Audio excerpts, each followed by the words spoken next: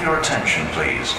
You're listening to Tales from the Tannoy with Eleanor Hamilton. If you've ever heard a voice on the radio or on your sat-nav or announcing the train, the chances are that you've shouted at that voice more than once. But it's likely that inside the object you're shouting at is the recorded voice of a real live person. Or perhaps they're not alive anymore. My voice announces the trains on the London Underground. This is Covent Garden. And I'm heard alongside my husband, Phil Sayer. Mind the gap. He actually died in 2016, but he's still working with me because recordings don't die. So voices follow us around, in and outside the home, but we know so little about them. They just tell us stuff, but never anything about themselves. In Tales from the Tannoy, all those anonymous voices get to tell their stories. Some are heartbreaking, others are hilarious, and some are both. You've almost certainly heard this week's guest before because her voice has been heard announcing in between TV programmes for years, but she reckons her finest hour was when she got to be the voice of London 2012.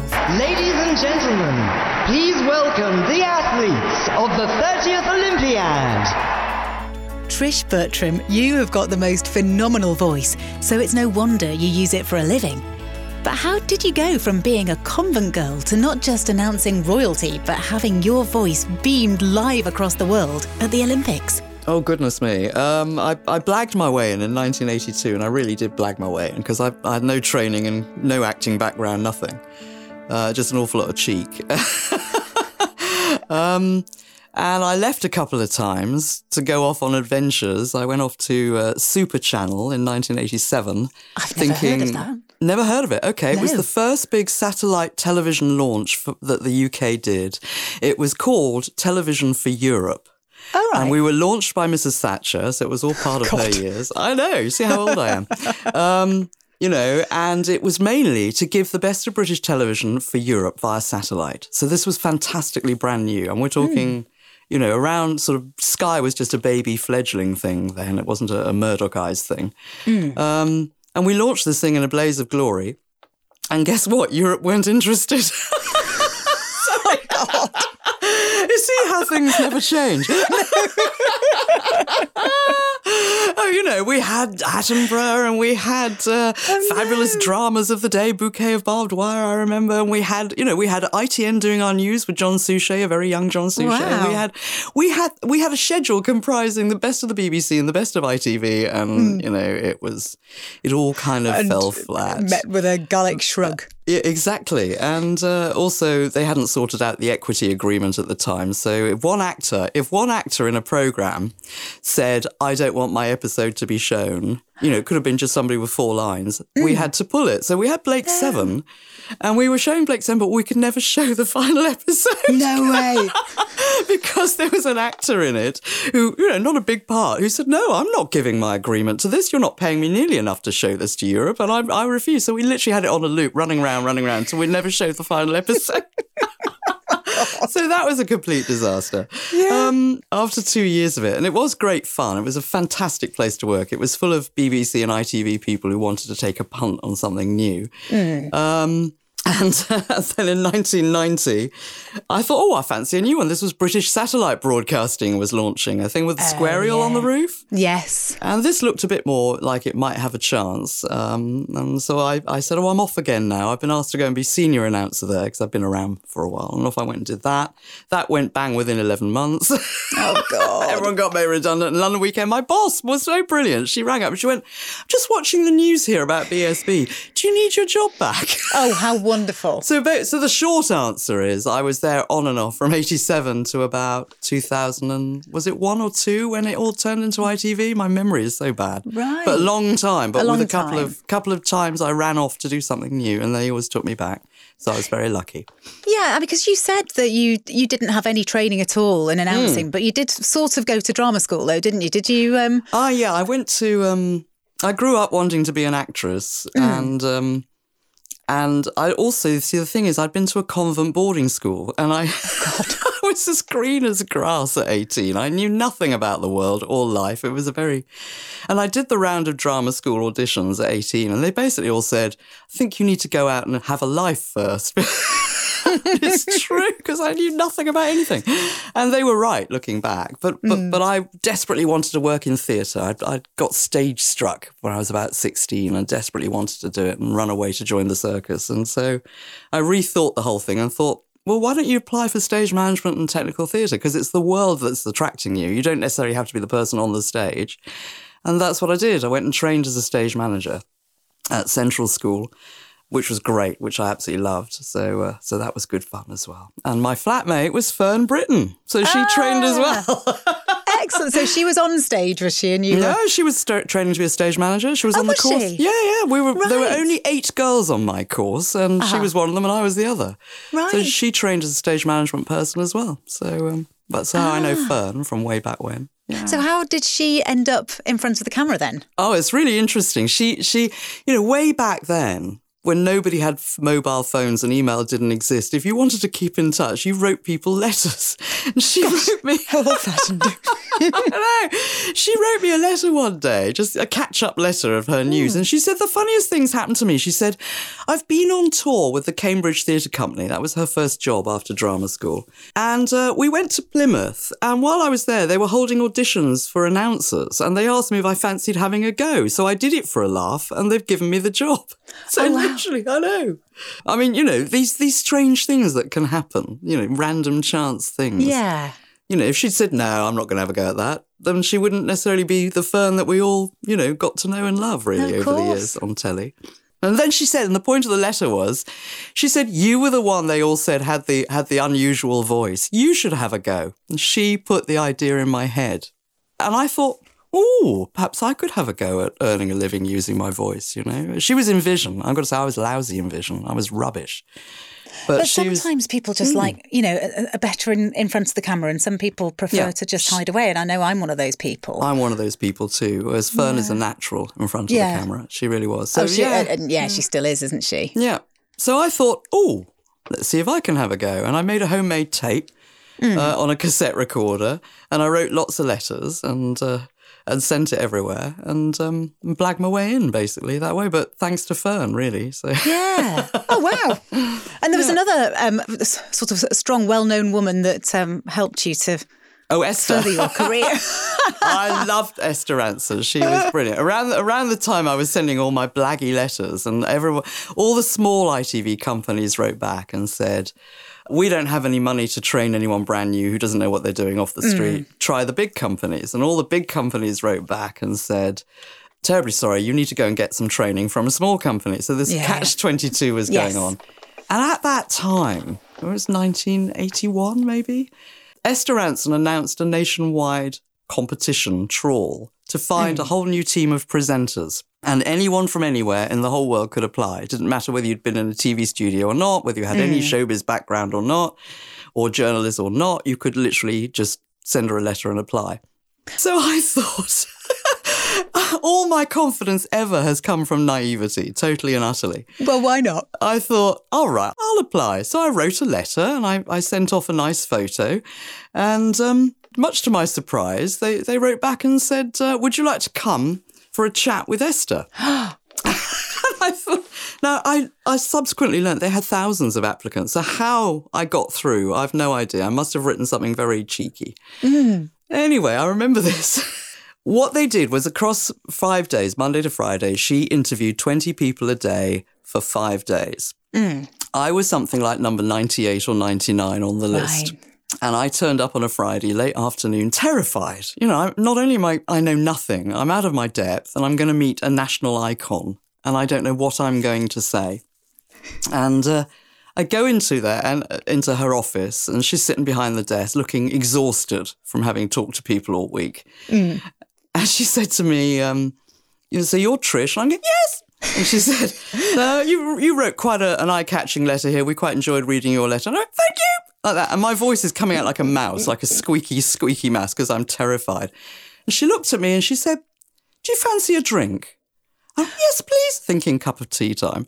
She reached under her desk and pulled out this bottle of wine and 2 glasses and went, right, do all right? I went, yes, thank you. And honestly, I relaxed instantly. I thought, oh, you're wonderful. You are wonderful.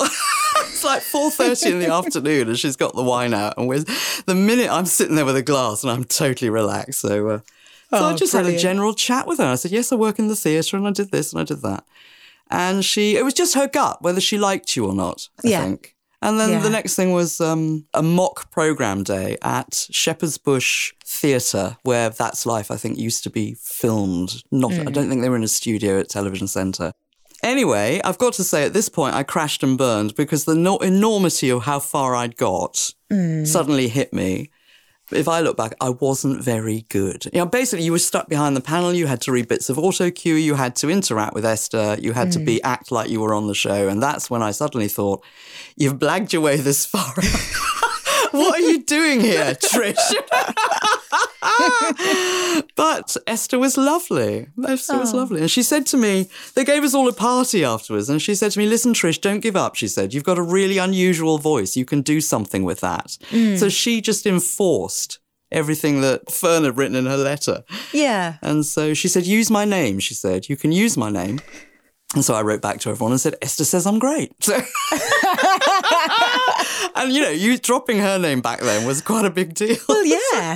God, everybody knew Esther Ransom. My goodness. But she, I know she has a formidable reputation, but I thought she was fantastically brilliant and supportive and, really encouraging of new people and all the rest of it. I thought she does come across that way. Yeah, she does come across as somebody that would, if she likes you and she believes in you, she'd be right behind you every step of the way. No, absolutely. Absolutely. Here's to Esther. She's a national treasure, I think. Oh, she really is. Yeah, so buoyed with my experience of that, I wrote back to London Weekend and said, Esther says I'm great, and can I come and see you? And they said, yes, come and see us then. That's how I blagged my way in. Oh, good for you. And they went, oh, you live down the road? I said, yes, I live down by the Old Vic Theatre. And they went, oh, take you 5 minutes to walk to work then? I said, yes. And that's what made them interested. So it was all about the location. Well, we had announcers back then. We had Peter Lewis, who was our star announcer, who lived way out of town in some fancy country pile. Mm-hmm. And quite often he'd ring up from, whatever motorway and said, I don't think I'm going to make it in time for On Air. Now, the number of times the London Weekend would then call me and say, Peter's been held up. Can you get in to open the station on a Friday? Wow. So that's kind of like what I did, really.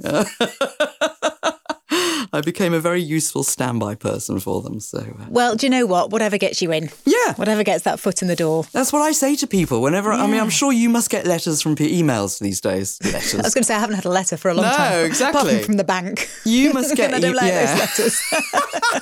Exactly. Well, nor the ones in green ink, strange one. Absolutely. I think I was very lucky looking back. The whole thing of female narrators and promo voices and all of that, and even continuity announcers when I started was not a big thing, and I was very, very lucky to get myself in, I think.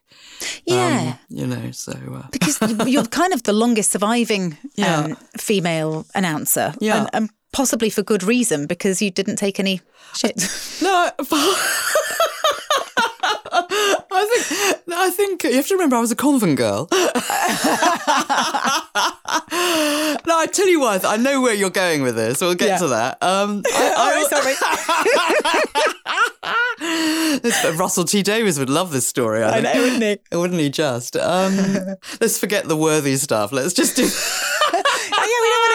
We don't want any career bollocks. No, let's just get on to sex. Okay, I'll cut the career bollocks. You can bleep that bit. Okay, when I started in telly in the 80s, early 80s, it was a very un-PC time back then. And, which is interesting why Me Too has become a thing. And I thought, well, how did we deal with that back then? I think the only way to deal with it for me was to give as good as I got. Yeah. I don't know if I'm going to get into trouble telling this story. But sometimes late at night, some of the chaps I work with would get a bit bored, especially on the engineering side. And they would kind of, buzz through to VT and they say, VT, anyone got Debbie Does Dallas kicking around? I thought, yeah, okay, I'll put it on VT21, okay? And then they'd fire up a monitor and they'd sit around in the control rooms and have a look at this hardcore porn going on in a monitor up in the corner. And I would be on duty and I'd be sitting around that control room with these people in between the and I'd be thinking, I'm feeling really awkward about this. I'm not, I have no moral view about what people do in their spare time in their private lives. I have no moral view, but I don't want to come to work and be confronted with... With Debbie and with most Debbie of Dallas. doing Dallas, exactly, or whatever. And I thought, how am I going to deal with this? Because I'm essentially on a freelance contract here, and I could be the person who is difficult to deal with about it, and I don't want to be that person. Yeah. I also don't want to upset all my lovely colleagues who hasn't occurred to them that I'm feeling slightly uncomfortable about this. I know what I'll do. I'll do the same. So I found a poster, a full frontal poster. I think I got a copy of Playgirl or something. Lovely chap, all the dangly bits on show, and stuck him on my continuity studio wall. And he was a big poster, Ellie. We're not talking a tiny little thing. You couldn't miss it if you opened the door. Sorry, are we talking about the poster? Or? Yes. Yeah, okay. And I can't remember. I really can't remember. So I stuck him on my wall. And back then also there was a lot of union guidelines about who could touch what. So this was my territory, the studio. I know. I think I'll rephrase that. Oh, no, please don't. Okay, so this studio was my territory. Right. And therefore, if I wanted to put a picture on the wall, that was my prerogative. And I just stuck him up on the wall. And my boss, my lovely boss at the time, press manager, came down and he was gay. And so he'd heard rumours that I'd had this fabulous chap on the wall. He came down to have a look. And he looked at it and he went, very good. He said, but he didn't tell me to take it down. Right. And then eventually one of the chaps from the engineering area shuffled in, opened the door late one night and said, Trish, some of the lads are a bit upset about the poster you've put up, they said these chaps. And I said, yes. And they said, we'd like you to take it down. And I said, tell you what, let's do a deal. You all stop watching hardcore porn when any of us women are on duty, and I'll take it down. And they went, oh, all right then. And that was how I dealt with it. And I just thought you had to do it that way. And nobody was upset and we all got on. And do you know what I mean? It's just stuff like that. So it was a different culture back then. It really was different culture. And I'm not slagging it off and I'm not deriding it. I'm just saying times have changed. They have changed. And I think that you have obviously dealt with it really, really, really well. In a way that a lot of women possibly couldn't have done because they would have felt quite threatened by it. I mean, I'm baffled by the idea of anybody wanting to watch porn while they're at work anyway. Because it's just late at night. These shifts are long. Even so, I mean, what are you going to do with the resulting? I don't know. Do you know what I mean? Wouldn't happen now. It really wouldn't happen now. No. I know that. I mean, I suppose maybe they couldn't, this is the sort of thing they couldn't access at home in the same way that they could get it at work. If that's the only place it could be accessed because there was no internet, they probably didn't have VCRs or anything. Do you know, I hadn't even thought of it like that. I hadn't even thought it through in that way. I just thought, this is what chaps do when they get bored late at night. If you're sitting around a transmission area at midnight and, everyone's bored and some of them are on shift till maybe 2, 3, 4, 5 in the morning.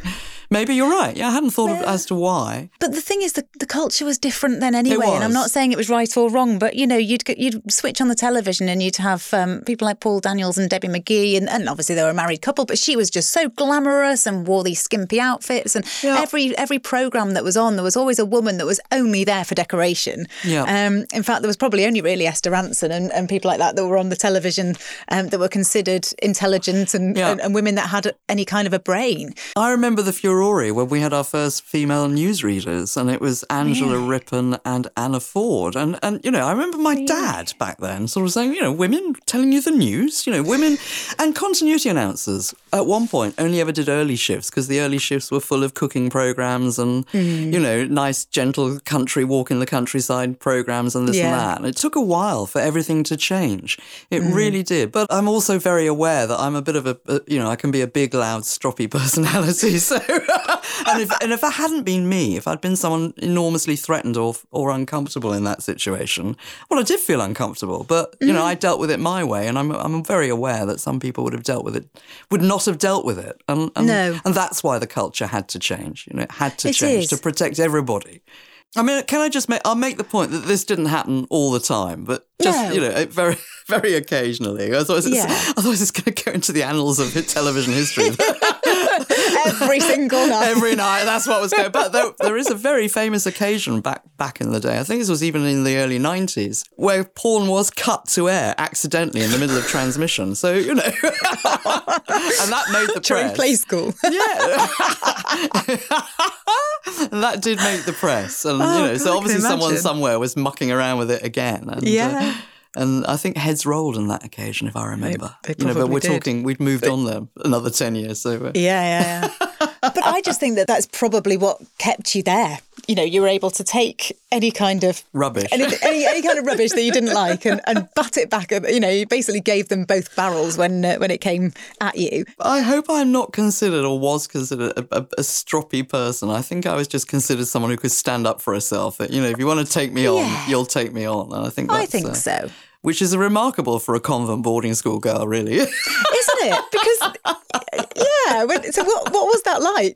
What was it like? What do you mean? In what way? What was it? I've never been to a convent boarding school, so I wouldn't have a clue what it was like. They sound horrendous. I suppose it was a bit St. Trinian's, and it was a bit, boarding schools, I think, get a bad rap now. For me, it makes you very independent. That's probably what it is, which is not necessarily a good or a bad thing.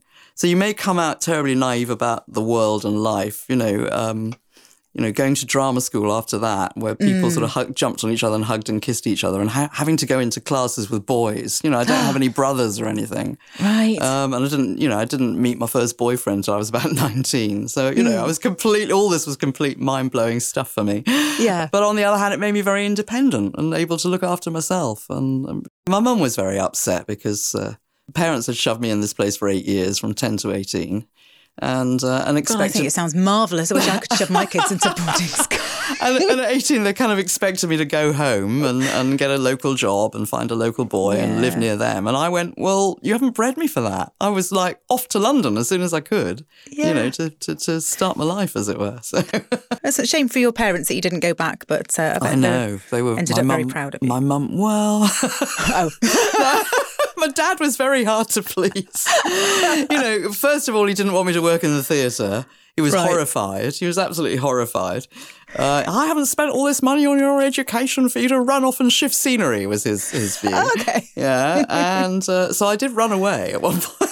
Really? Well, I left school, having done the rounds of drama schools and trying to get in on the acting courses and getting nowhere.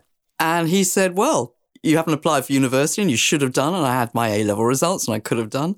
What are you going to do? And I thought, I'm going to do this if it kills me. And so I got myself into Central, went off, took myself off to London and did an interview and got myself in. And then announced to Mum and Dad, right, I've got a place at Central. I'm starting in September. And I'm off to do it. So they bred me to be, to not be a home person. Really. It sounds like I ran off to London and never left, as I consider London my home city, really. So the point of the story, I've remembered, you say, I'm getting dementia at this age. The point of the story was that I still couldn't please my dad. So after a few years working in theatre and having a gloriously lovely time working in fabulous places like the National and the Royal Court and the Young Vic and on fantastic productions, as a humble ASM or DSM or SM, but just seeing the brightest and the best people putting on plays was great. But my dad was always shifting the scenery as far as he was concerned. So I thought... okay, this also was going to drive my television jump, so after Fern's letter and everything. And I thought, well, at least if I worked in television, my dad actually might think I might be amounting to something. So I got myself into television, and at some point I started doing freelance continuity on their local station, which was TVS. Right. And so they would hear me on the telly, and occasionally they would see me telling them that Coast to Coast was on, or, Sons and Daughters, this and that and the other. And when I went home, when I went to visit the next time, I expected my dad to be a bit impressed. And he went, well, you're not Angela Rippon, are you? So I could never impress my dad. So I thought, what do I have to do? I've got myself into telly. You can see me now. Well, you're not Angela Rippon. Because Manchester, Ellie, I've got to tell you, he was Manchester, my dad. Oh, well, that explains it all. So there we go. So they weren't terribly, he wasn't overly proud at all, I'm afraid. Oh, bless him. My mum was quite pleased. But, Oh, wow. That's so typical The of one parents, thing I hoped they would have been proud, the only one thing would have been when I worked on the Olympics. And I thought, I so wish they were still alive. I so wish. Because that I hope my dad would have said, but he probably would have found another thing. Well, it's not like you're broadcasting to the moon, is it? I wish. But actually, that was, in many ways, that was Great Britain's finest hour. And you were the voice of it. So wonderful. I cannot tell you that. I know people probably think, oh, well, she worked for LWT. No, I'm sorry, everybody. I've got to tell you that the biggest, best, most gobsmacking moments for me were working on the Olympics. It was just fantastic. And the atmosphere in London, particularly as, the whole country was so cynical about the whole thing. Yeah. And I thought, no, it's going to be great. It's going to be great. But then, you see, once again, that was all accident and stumble and blag. Really? Yeah. It was all a blag to get there. Somewhere along the line, we all end up with voiceover agents. And I had this voiceover agent, and she rang me up one day and she said, we've had an availability check for you, from a company called David Atkins Enterprises, and they are doing a big event in the desert in Doha in Qatar. And I said, I know who they are. And she said, this is the thing, knowing stuff. She said, well, who are they? I said, they're the people who put on Sydney 2000. How random is that I would know that? And the reason I knew that is because I've always been an Olympic ceremonies junkie. And I had blagged my way to Sydney in 2000. I'd gone on a mad last-minute jaunt to Sydney, and I'd been there for the whole Olympics thing, just as a punter. Yeah. And I knew, watching these two ceremonies that they did for Sydney 2000, wow. These are brilliant, because what David Atkins did was they took away the pomp and ceremony and made it far more accessible and far more modern. They're brilliant ceremonies. They're great fun shows. And I said, I know who they are. They did Sydney 2000. And she said, oh, well, they're doing one in the desert. They're doing the Asian Games. And I said, don't care what it is, just get me on that job. I want to work with those people. And then we were told that there was this kind of like, They had 20 on a shortlist. Then we were told there were 10 on a shortlist. Then they told my agent I was down to 5. Then they told my agent I was down to 2. And I had to wait and see. And then my agent rang up and said, oh, they've just been in touch. You didn't get the job. And I was so heartbroken. I fancied this desert experience. I fancied this adventure and working with these amazing Australians. And so I was really, really disappointed. And then, about a couple of weeks later, a lovely voiceover friend called Graham Bannerman got in touch. And he said, I've just seen this job advertised that you were chatting about, where you were telling me you really wanted. He said, I've just seen it advertised again on some jobs board, on one of the, online voiceover forum things. He read it out to me. I said, that's my job. What's going on? And he said, it sounds like they haven't got anyone. I said, but they're doing the shows in about 2-3 weeks. They've left this really late. So I rang up my agent and she said, oh, I don't know. She wasn't that big on me chasing it. And I said, can I have the email of the person you've been dealing with? Can I email them, please? She went, yeah, you can be my guest if you want. So she gave me the email. It was the casting director. And I emailed him and I said, blah, blah, blah, blah, blah. It looks to me, I'm Trish. I was down to last 2. And it looks rather like you haven't appointed anyone. You have to hire me because I know who you all are. I was in Sydney in 2000. I've seen your shows. I know your work. I would die to work with you. Tell me what the problem is and I'll see if I can fix it. And the next thing you know, my phone is going. And it's this lovely Aussie casting guy. And he goes, g'day, Trish. The problem is you sound too sexy. He said, but tell you what, we're terribly impressed you got in touch. If you want to work with us, we want to work with you. Can you do as a demo where you harden up your voice and make it a bit lighter? So I did. I said, yes, I can. Anything. And I've got a mate at the telly, a sound engineer mate, to put crowd effects on and trumpet fanfare noises. And I'm going, ladies and gentlemen. And I just lighten up my voice a bit. And I send it off. And about 24 hours later, he rang back. He said, if at first you don't succeed, try again. Congratulations, you're coming to work with us. Brilliant. And I went and got that job back. I went and got it back. And so the point is that one of the people I ended up working with, the executive producer of these epic ceremonies, I mean, they were huge, a lot of money that put into the Asian Games ceremonies. The scale of them was phenomenal. And the exec producer was a wonderful English woman called Catherine Ugwu. And she was from an event company in London. And she was constantly looking very, very stressed outside our voice box. And I would constantly make her cups of tea. Oh, well, that's what in between the bits. But, because you did, in between the bits where I had to do anything.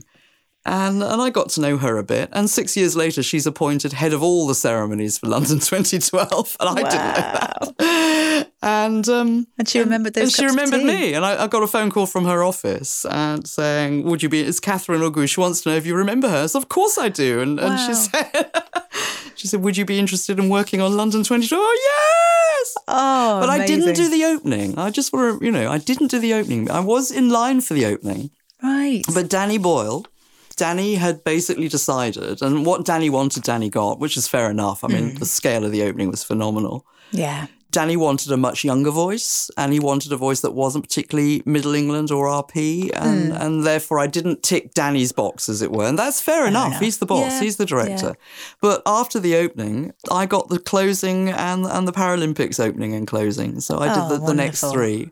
And had a riotous time. I'd have to pinch myself, Ellie. We're rehearsing the closing ceremony in 6 inches of mud in a car park in Dagenham, where they've mapped out in the car park the scale of the Olympic Stadium.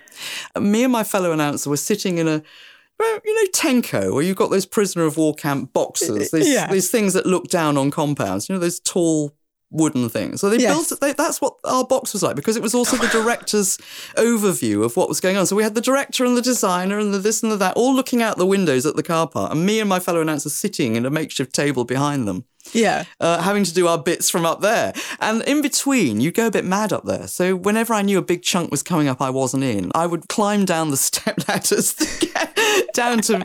And I remember climbing down to go out for a cigarette break. I was a cigarette smoker then. And standing hanging over a barrier, aware that someone had come and stood next to me on my right and was just hanging over the barrier watching, and I was watching what was going on. And he went, "It's good, isn't it?" And I looked up and it was Brian May. And I went, yes, really good. So do you see what I mean? I mean, it was just the most amazing time. I got to meet the most amazing people. Oh, and, how wonderful. And I remember going to the stadium and Ian McKellen would hang around outside our box because we had the kettle. We announcers and he'd say, "Can I come in?" And I'd say, "Yes, sir, Ian. What do you want?" "Oh, I love a rich tea, I mean, so all sorts of random people would come and hang around with us. Wow. And your jaw would be dropping all the time. And probably people who hitherto were not remotely interested in sport, but because it was the Olympics. Yes, exactly. Our box was next to the Queen's box. Really? And whenever she was due to come along, because she came and Prince Harry did the closing. And the Queen opened the Paralympics opening, and we were kind of locked in our room, and sniffer dogs had to come and sniff us and sniff our room, and we were told to stay in with the door shut until she'd gone past with her entourage, and then they banged on the door and said, "You can open your door now." And you knew the Queen was just through the wall, That's incredible. Right next door. Yeah. So weird. So I got to say, after I worked on the Olympics, for which I will be eternally grateful, I kind of went, "Oh, well, I've done it now." Yeah. Oh, and then I thought, you've peaked. Actually, you still need to earn a living, Trish. Yeah, no, that's a small matter of money. But it's not going to get any bigger than this, I thought. But I have done a few more of those since. I've been lucky. I did another Asian Games, and I did another... I went to Turkmenistan, which is the second most enclosed country in the world after North Korea.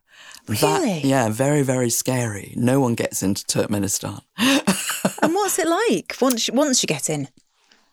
We were kept in the Olympic Village. We were given digs in the Olympic Village, and we were told to be very careful. I shared my digs. I had my room, she had her room. We had a communal room with one of the producers from the ceremonies. And she was already there before I arrived. And first thing she said to me was, "Trish, just to point out, we are being listened to. So if anything you want to talk about, we'll do it outside." Wow. And we were told not to talk about anything in lifts because lifts were bugged. Everything was bugged everywhere.